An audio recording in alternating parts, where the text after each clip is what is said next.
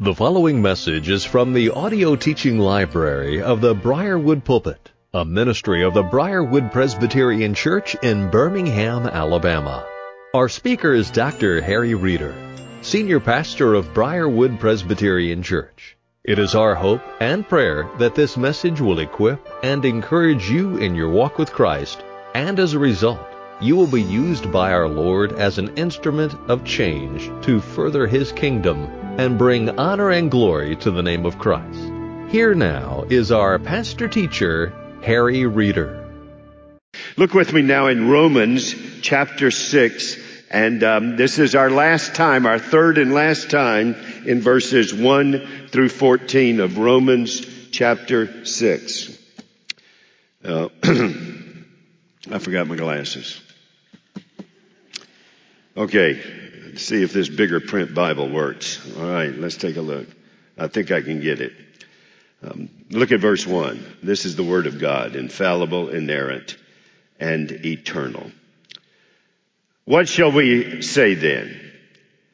Are we to continue in sin that grace may abound? By no means, or God forbid. How can we who died, now look at this phrase, underline it. How can we who died to sin still live in it, that is sin? Look at this. Do you not know that all of us who have been baptized into Christ Jesus were baptized into His death? We were buried, therefore, with Him by baptism into death, in order that, just as Christ was raised from the dead by the glory of the Father, we too might walk in newness of life. For if we have been united with Him in a death like His, we shall certainly be united with Him in a resurrection like His. Here it is again. We know that our old self was crucified with Him. Why? In order that the body of sin might be brought to nothing, so that we would no longer be enslaved to sin. For one who has died has been set free from sin. Now, if we have died with Christ, we believe that we will also live with Him. Here's that word again. We know that Christ, being raised from the dead, will never die again. Death no longer has dominion over Him. For the death He died to sin once for all, but the life He lives to God. So you also must consider yourselves dead to sin and alive to God in Christ Jesus. Let not sin, therefore, reign in your mortal body, to make you do its passions, obey its passions.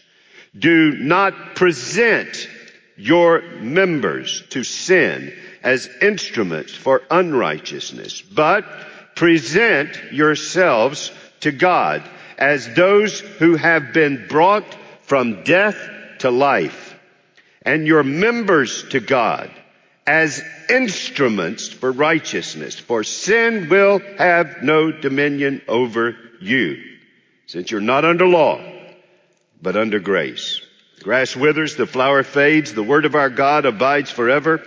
By His grace and mercy, may this His word be preached for you. Please be seated.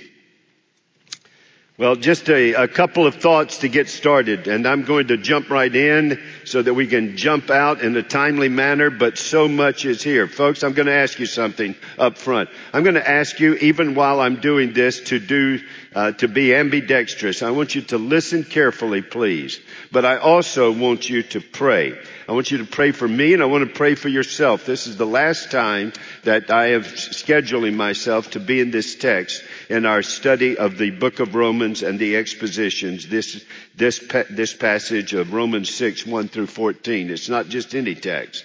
I'm reminded of the words that I shared with you of Martin Lloyd-Jones.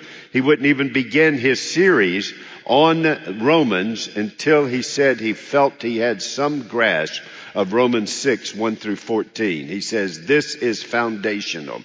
It is foundational to understanding the book of Romans, and I believe he's right. And by the way, he's not the only commentator that says that, but he's a noteworthy one, perhaps one of the greatest expositors of God's word from the previous century, in the 20th century.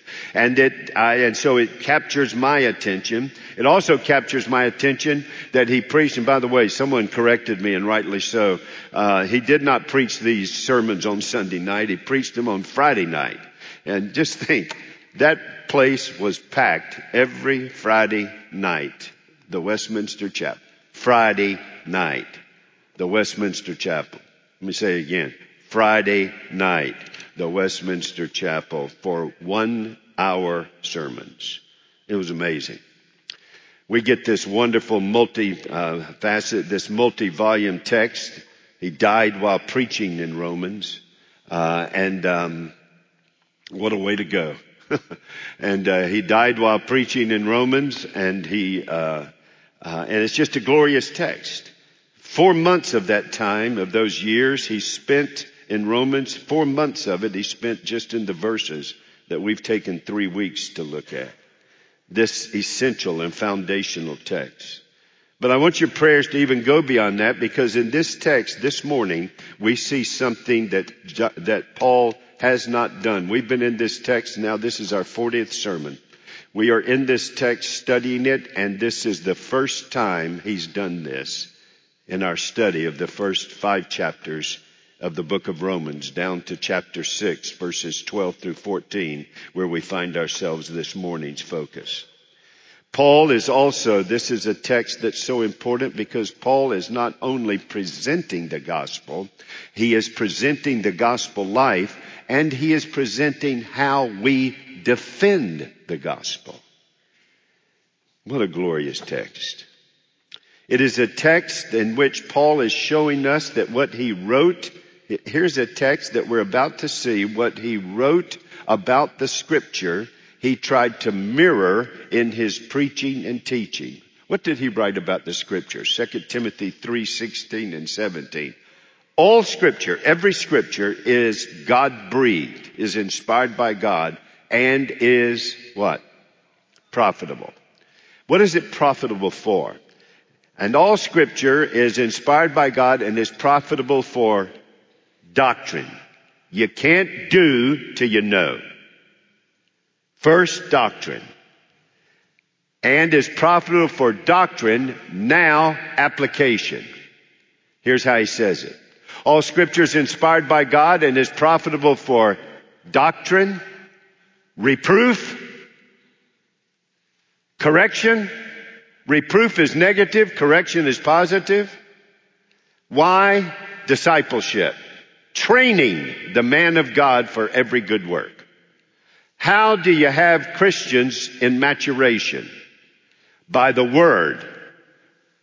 The whole counsel of God, because everything is inspired and profitable. That is taught and preached and then applied. Now we get to application. 5 chapters of gospel exposition, and now Paul is saying, can I put it this way? It's time for a life takeaway. Now is time for application. So, as I get to this application and anticipation of our life takeaway matching up with what Paul is bringing us here, could I get you to do something else? Please do not feel silly. Please do not feel like a child. Please do not feel, Harry, I didn't go to the Children's Worship Center. But I want you to do what someone did to me years ago when I was a young Christian, and it has never left me. And one of the reasons it never left me was the way he introduced it to me. So I'm going to ask you to do something for me. And I'm going to ask you to do this. Please just kind of sit back and just say, it's okay. I can do this. I want you to repeat 3 words for me. You've heard me say them before, but I want you to repeat these 3 words. I want my best today to try to set the nail. 3 nails in succession. Say this word with me. No. You ready? No. This time, all of you. If I don't see you talk, It's time for church discipline. You ready? Say no. No. Now say the next word, be. Ready? Be. Now say the next word. Do. Ready? Do. Say it all together. Ready? No, be, do. Please never forget that as the profile and the portrait of not only the Christian life, but how you live the Christian life. How can I live a Christian life with continual bubbling up of joy, even in the days of a fallen world and the incessant dealing with the old man within me? How can I do the Christian life? How can I live this life with the underpinnings of joy, with directives that are effective, and knowing what I should do, how I should do it, why I should do it? How can a joyful obedience in the challenge of the spiritual warfare, how can that continue in my life? How can I, knowing my inadequacies, still walk in confidence? How can I, knowing the unending battles outside of me and inside of me, how can I continue to do that? I'm saying to you today, it's Paul's pattern. Know, be, do. And I'll get to it at the end. This is merely anticipating it. And here he displays it for you as clearly as possible. Now, what's the context? What's the context that whereby this chapter arrives? Well, Paul has given us an exposition of the gospel with the bad news that we're helpless, we're hopeless, we're unwilling to come to salvation, we're unable to come to salvation. But God, where there was no way, has made a way. His Son Jesus, who is the way, the truth, and the life. And He has not only sent His Son, but His risen, ascended Son has sent the Holy Spirit, so that Christ did the work to save you, and now He sent the Holy Spirit to do the saving work upon you, so that you can work out what Jesus worked for you and what the Holy Spirit is working in you. And so He then realizes that this glorious gospel truth, whenever preached, has two possible primary errors that attack it from Satan and the world. And those two primary errors, gospel heresies, are this. Number one is legalism, or what we call nomianism. And that nomos means law. Nomianism, or legalism. And that's the notion that God saves us, but God can't save us unless we, quote, and here it comes, do our part. Can I tell you what our part is? The problem, not the solution. Well, what about when I do good things? Well, praise God. That's either common grace or redeeming grace. You didn't do it. God did it in you, and you did it working out what He worked in. And no matter what you do, it'll always be polluted by sin. We are born as sinners with a sin nature. We are dead in our sins. Now we're not as depraved as we could be, because God's common grace restrains us. But everyone that's born in this world, united to Adam, is born dead in their sins, unable, unwilling, and we're not only sinfully indicted under the court of God, we are spiritually unable to do anything about it. Therefore, we can't work our way to heaven. We don't bring works that allow God to save us. You see, legalism is the notion that man or woman, our obedience to God's law is listen to me carefully. Obedience to God's law is necessary for our salvation. Some views say we have to obey the law to be saved. Some say we have to obey the law to allow God to save us. Some say we have to obey the law to enable God to save us. Legalism says we have to obey the law to be saved, to allow God to save us, to enable God to save us, and to enable God to keep us saved. We must obey the law. It's necessary. That's pure legalism. Our works are never in the foundation of our salvation. They are in the superstructure as the evidence of salvation. That's why we had that confession of truth this morning. For by grace, not works. Not our works. Let me say that. Let me make that clear. I am saved by works. It's just not mine. It's Jesus' work. And then the Holy Spirit's work on me. But how do I get Jesus' work for me and the Holy Spirit upon me? It's unmerited. It is God's grace. For by grace are you saved. What's the instrument? Through faith. And that is not of your own doing. That is not of you. Even the faith was a gift to you. For by grace are you saved through faith, and that not of yourselves. It is the gift of God, not of works. Not of works. Can you say it any clearer? Now, what about Jesus? Well, he's working on us, for we are his workmanship. It means the word, it's a literary word, workmanship. It means poema. It means the word masterpiece. We are masterpieces of God's grace, written with the ink of God's Son's blood to save us. For we are his workmanship, created in Christ Jesus, in union with Christ. We are created in Christ Jesus unto good works, which he beforehand ordained that we should walk in them. Notice our works are the evidence of his work, not added to his work. It is his work that is evidence. We're not saved because of our works. We're saved because of his work for us and his work on us. But we work. Now, why do we work? We work because of his work. We don't work to add to his work. It is his work in us that causes our work to come out of us for him, to God, as an offer of praise. We present ourselves as living sacrifice, acceptable unto God as an act of worship. We're not working for our salvation. We're working for our Savior, whose work is what saves us. I don't know any other way to say it. I've said it as clear as I can. But people will still pervert it. And so we say no to nomianism, we say no to legalism. But there's another one. You see, Paul said no to legalism. He said no to legalism in Romans chapter 4. He put that heresy aside because in Romans 4 and Romans 5 he says this: we're saved by grace alone, through faith alone, in Christ alone.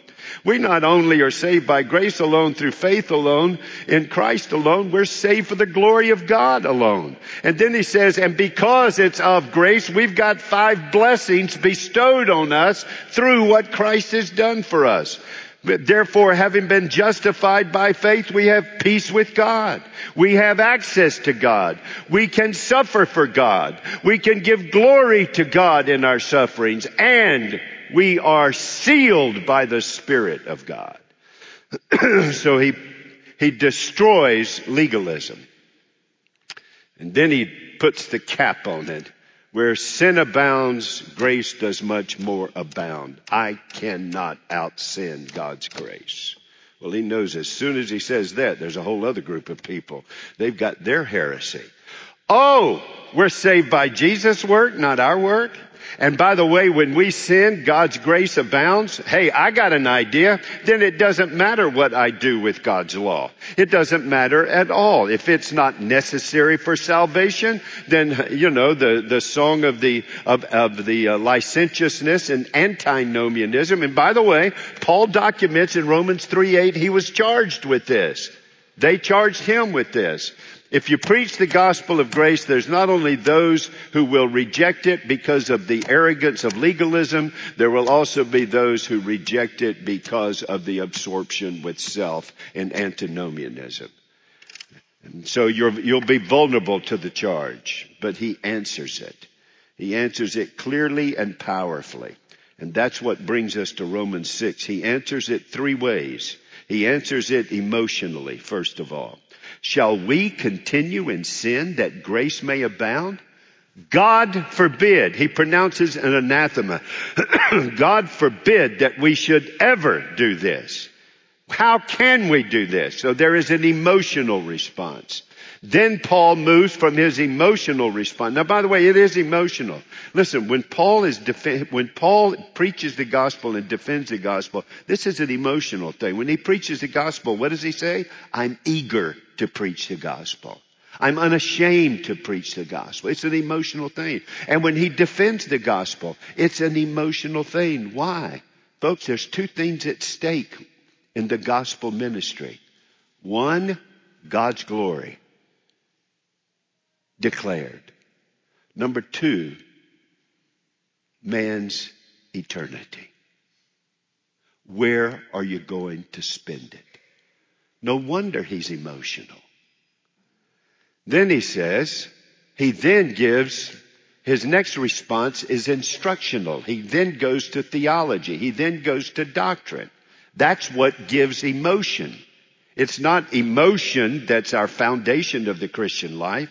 Emotional passion comes out because we know the truth that's been taught to us about who God is and what God has done to us and for us and in us and through us.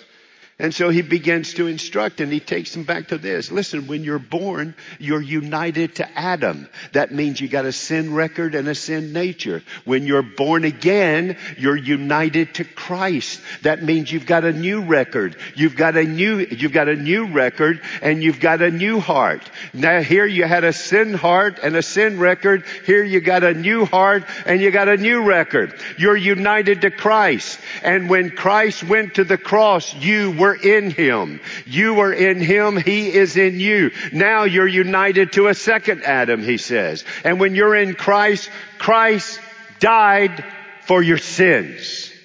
Christ died because of your sins. Christ, and notice the phrase I tried to emphasize. In fact, go back to it. I want to make sure you see it. The Christ who died for sins and the Christ who died because of our sins. Go back to verse 2. By no means how can we who died to sin still live in it?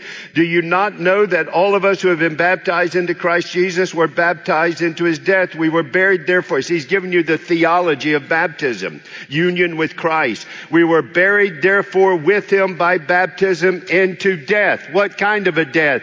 He who died for our sins, because of our sins, died to sins. So when he died, we died with him to sin. Now sin has not died to us, but we have died to sin in Christ if we are in Christ. And then as he is raised, then we are raised. So we have been, look at the verse 5. We have been united with him in a death like his. What was his death? He died for sins, because of our sins, to our sins. And we are united with him. Look at the next verse, verse 6. We know that our old self was crucified with him in order that the body of sin might be brought to nothing. Listen, he is not saying in his instruction that we don't sin with individual practices of sin. He's not saying that sin is not present. What he is saying is, if you're in Christ, the power of sin has been broken. You're no longer enslaved to it. You're no longer to be ruled by it. And so that's what he is instructing us. And he's using the display of the gospel in the theology of baptism to tell us that the Holy Spirit is at work in our life. The reason we're passionate is because of what we know. This is what happened 3 times he said it. We know. And now he says, remember your baptism. Now he moves from remember the truth of the gospel displayed in the sign and seal of the new covenant baptism that replaces the old covenant sign of circumcision, because that's fulfilled in Christ. And the promises of God that you've got a new heart, you've got a new record in Christ, have been secured in Christ, so that you know that he died for your sin, he died because of your sin, he died to your sin, and you died with him to sin, so that sin no longer would reign over you. Now that you know that, how are you to respond? Go down to verse 11. So you also must consider or reckon yourselves dead to sin. Now look, and alive to God. Why? In Christ Jesus. You're united to Christ. I tried to say it 2 weeks ago. Remember, covenant signs and seals are naming ceremonies. When you have a covenant of marriage and the sign and seal is applied, what's the next thing? The name is changed. It's not Alexander the Great. Remember the illustration I gave you? Whose daddy said to him, change your behavior or change your name? No. Jesus changes your name. In that baptismal ceremony, you're baptized in the name of Christ into the name of the Father and the Son and the Holy Spirit. Your name is changed. My names of creation and providence, I'm a man, I'm an American, I'm a husband, I'm a father, I'm all that. They're now all modified by Jesus. I'm a Christian husband, a Christian man, a Christian American. That is now the supremacy. I am named by Him. You are named by Him. Do you remember that song we sang? I love it so much. John, let's sing it again. He has called you by name. It's a quote from Isaiah 43. He has called you by name. You are mine. And when He called you by name, He did it by giving you His name. In the name of Christ. We are baptized into the name of the Father and the Son and the Holy Spirit. So now our lives present to God. Not to be saved, but because He has named us. He has saved us. We are His, and we belong to Him, and He belongs to us. And here is this glorious moment where Paul now does something he has not done. I've been telling you this, and now I'm giving it to you. What does he do now? For 5 chapters, he has been expounding the gospel. We call, in the verbs he's used, we call it the indicative. He is stating fact, fact, fact, fact. And now, in Romans 6, as we arrive at verses 12 through 14, he does something he hasn't done yet. He's been giving you fact, gospel fact after gospel fact of who you are. Now he finally tells you what to do. Now come the imperatives. He doesn't give the imperatives earlier, lest we think what we do makes us who we are. It is not the way we live that makes us a Christian. Our works do not make us a Christian. Can I say this again? Our works do not make us a Christian. Our works reveal whether we are a Christian. It is Christ's work that makes us a Christian. I preach sermons. That doesn't make me a Christian. I pray with people who come to Christ this week. That doesn't make me a Christian. I get the privilege to pastor people on to glory in Christ. That doesn't make me a Christian. I tithe, you tithe. That doesn't make us a Christian. Those things don't make us a Christian. They display the work of Christ who makes us a Christian. Know who you are in Christ because of Christ.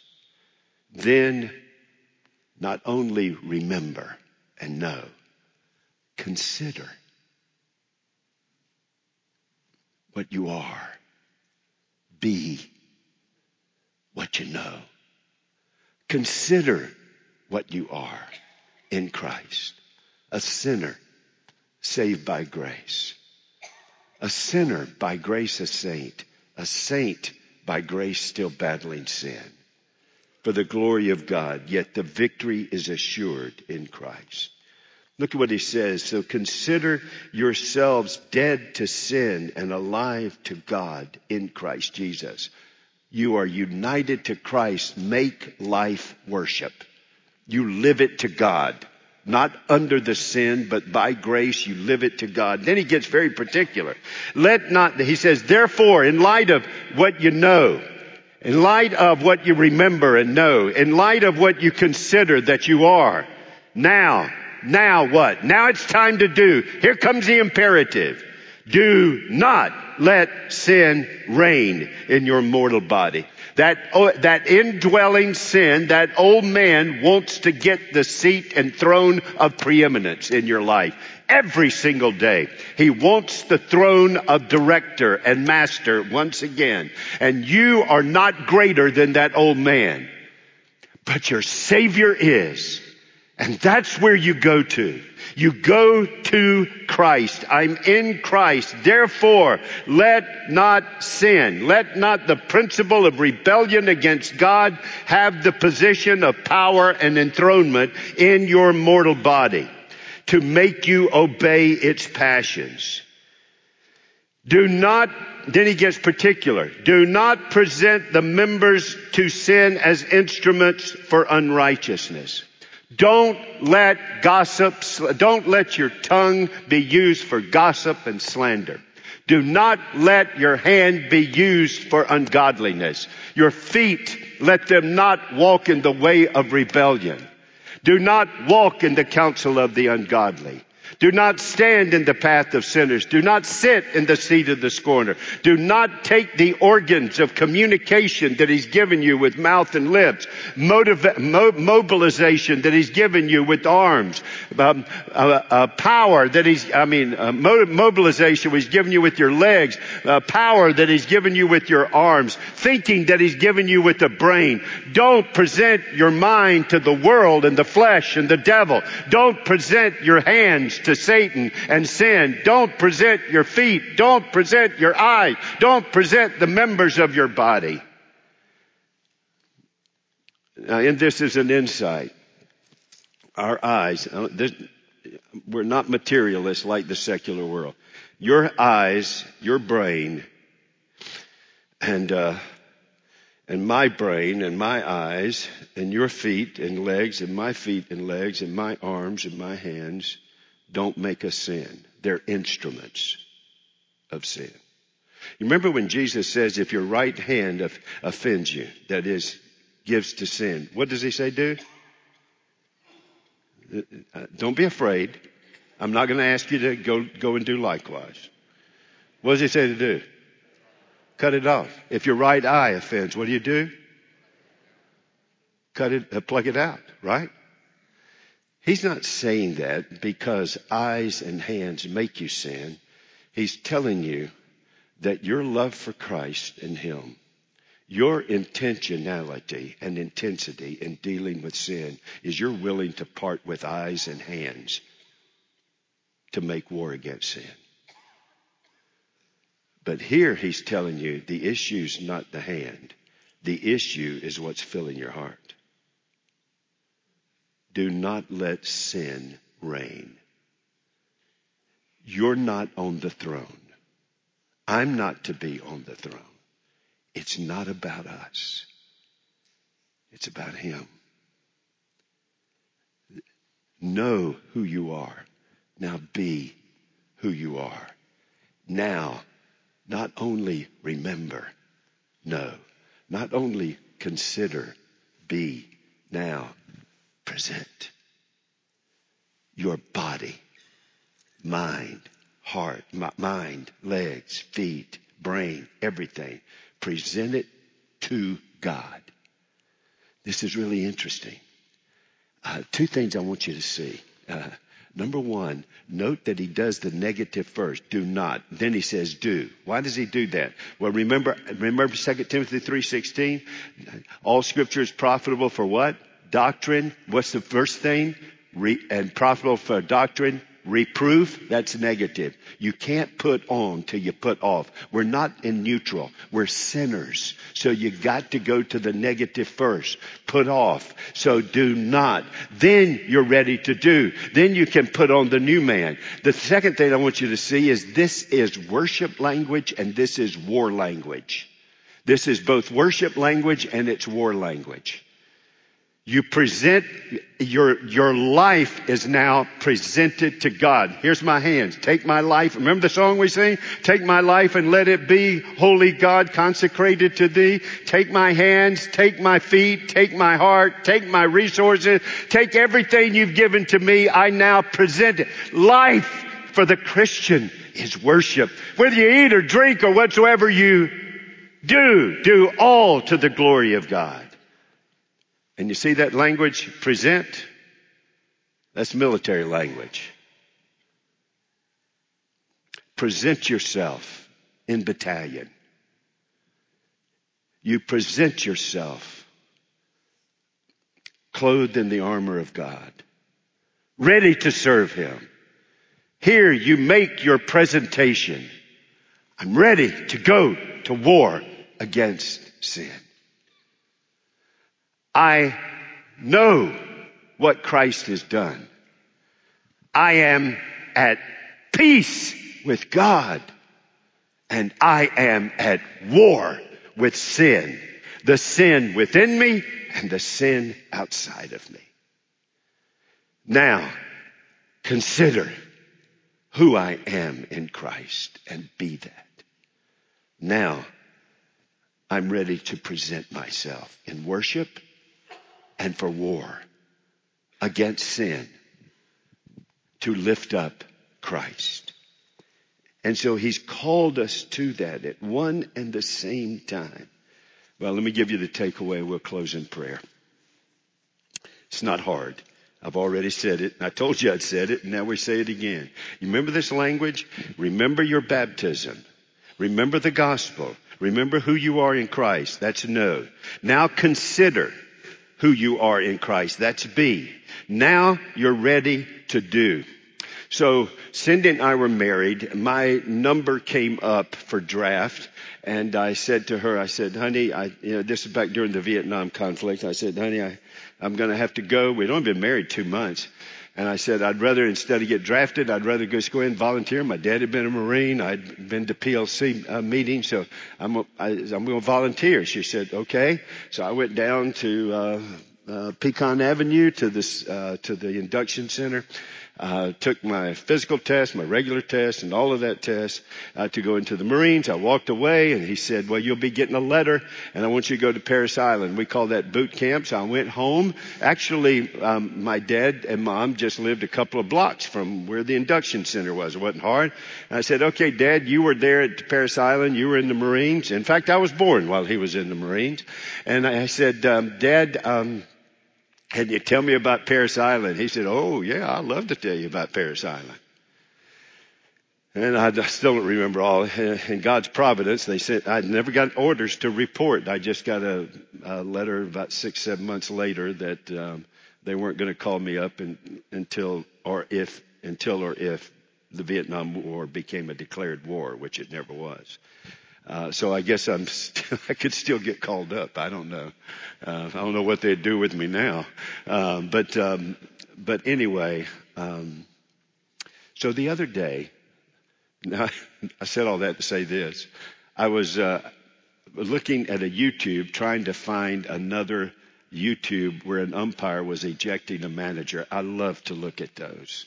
I just think it's wonderful when an umpire ejects. I love that language, ejects a manager. And then there's one that came up, Parris Island, 1970. Well, that was the year I was supposed to go. And so I watched it through.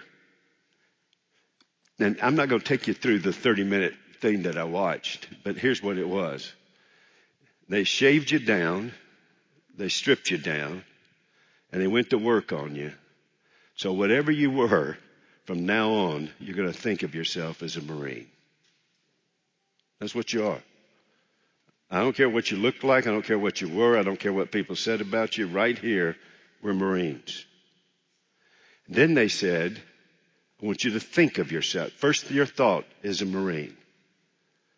Now I'm going to teach you what to do as a Marine for these next weeks. Now I know you're looking at this and well, here, that's Marines and that's war. Folks, we're at war. Have you not noticed recently? You're a Christian. You're a Christian. Consider yourself a Christian. Not by your work, but by His work for you. Now do your work for Him. Let's go to war against sin. Let's go to worship in life for God. Know who you are. That's why preaching and teaching and discipleship, large group, small group is so crucial. Yes, you can know the Word of God and not know the God of the Word. But you can't know the God of the Word and who you are because of what that God has done unless you get into that Word and that Word gets into us. Then reflect, be who you are in Christ. Now we're ready to do what we do with hands and feet and mouth and lips and tongue and brain and arms. Now we're ready to do what we do for Christ. Can I use another illustration from 2 years before the Marine Corps sign up? I was at East Mecklenburg High School, and at the end of every day, our principal would get on and he would tell us, you are an East Mecklenburger. And then he would say this, remember who you are and where you're from. Who are you? God's Word says you're a trophy of grace under God's gracious work. And His grace is at work in you, on you, and through you as you present yourself to Him and to His glory. Those are the glorious things that He's given us. I'm out of time, so let me just finish it up this way. Let me try to encapsulate this for you. The inevitable, what about our works, our obedience in life? The inevitable evidence of God's saving grace is a changed life, a life that is not perfect, but presented intentionally to God and for God out of love to God. A life that is at peace with God through Jesus, and a life that is at war against sin because of a love to Jesus. The evidence of God's saving grace is our works, our changed life, that we are imperfect, yet workmanships of His grace. And a changed life comes from a new heart. Our life is a heart issue. A changed life comes from a new heart that is displayed in the changed life, which is presented to God's praise and a war against sin. But the changed life that is displayed, that the changed heart that is displayed in a changed and changing life for God's glory through His grace has its point of origin in the mind. Let me say it this way. God has designed you to live for His glory, and that's why He saved you. And God has designed you to live for His glory, and that's why He has saved you, by changing your heart and changing your record. But the pathway of God's saving grace to the heart displayed in life. Let me say it again. The pathway of God's saving grace to the heart, which is displayed in life. The pathway is through the mind. That's the pathway. And it's in that mind that we realize that our God, who didn't need us, loved us. And he sent his Son to save us from our sins. He not only sent his Son to save us from our sins. Now listen to me carefully, please, again. Don't misquote me, please. I know you wouldn't do it intentionally, but just listen carefully. God saved us from our sins by saving us from himself. We were under his righteous judgment. God saved us from our sins by saving us from himself. And he saved us from himself by and through himself. He gave his Son, that we might know we have everlasting life, that we might be his and he is ours, that we might do for the joy of giving him glory. And in the midst of the battle against sin, we keep looking up. Through the Word of God, by the Spirit of God. Hallelujah. What a great Savior. Father, thank you for the moments we could be in your Word. Would you please take these thoughts and place them in our hearts and our souls? May I ask you just to take a moment. The Holy Spirit speak to you. Paul has instructed us, remember, no. 3 times he says it. Who has saved you and his saving work? You're no longer united to Adam. You're united to Christ. The one who died for your sin, we died with him to sin. We now live with him to God. Consider, reflect, be what you know you are because of Christ. Now, folks, join me in this prayer, please. Make it in your heart. Jesus, help us now do what we do together for Christ. Loving you with all of heart, soul, and mind, and loving one another. And making disciples of all the nations. We do so in worship. And we do so for your glory. And we do so by grace. In Jesus' name, amen.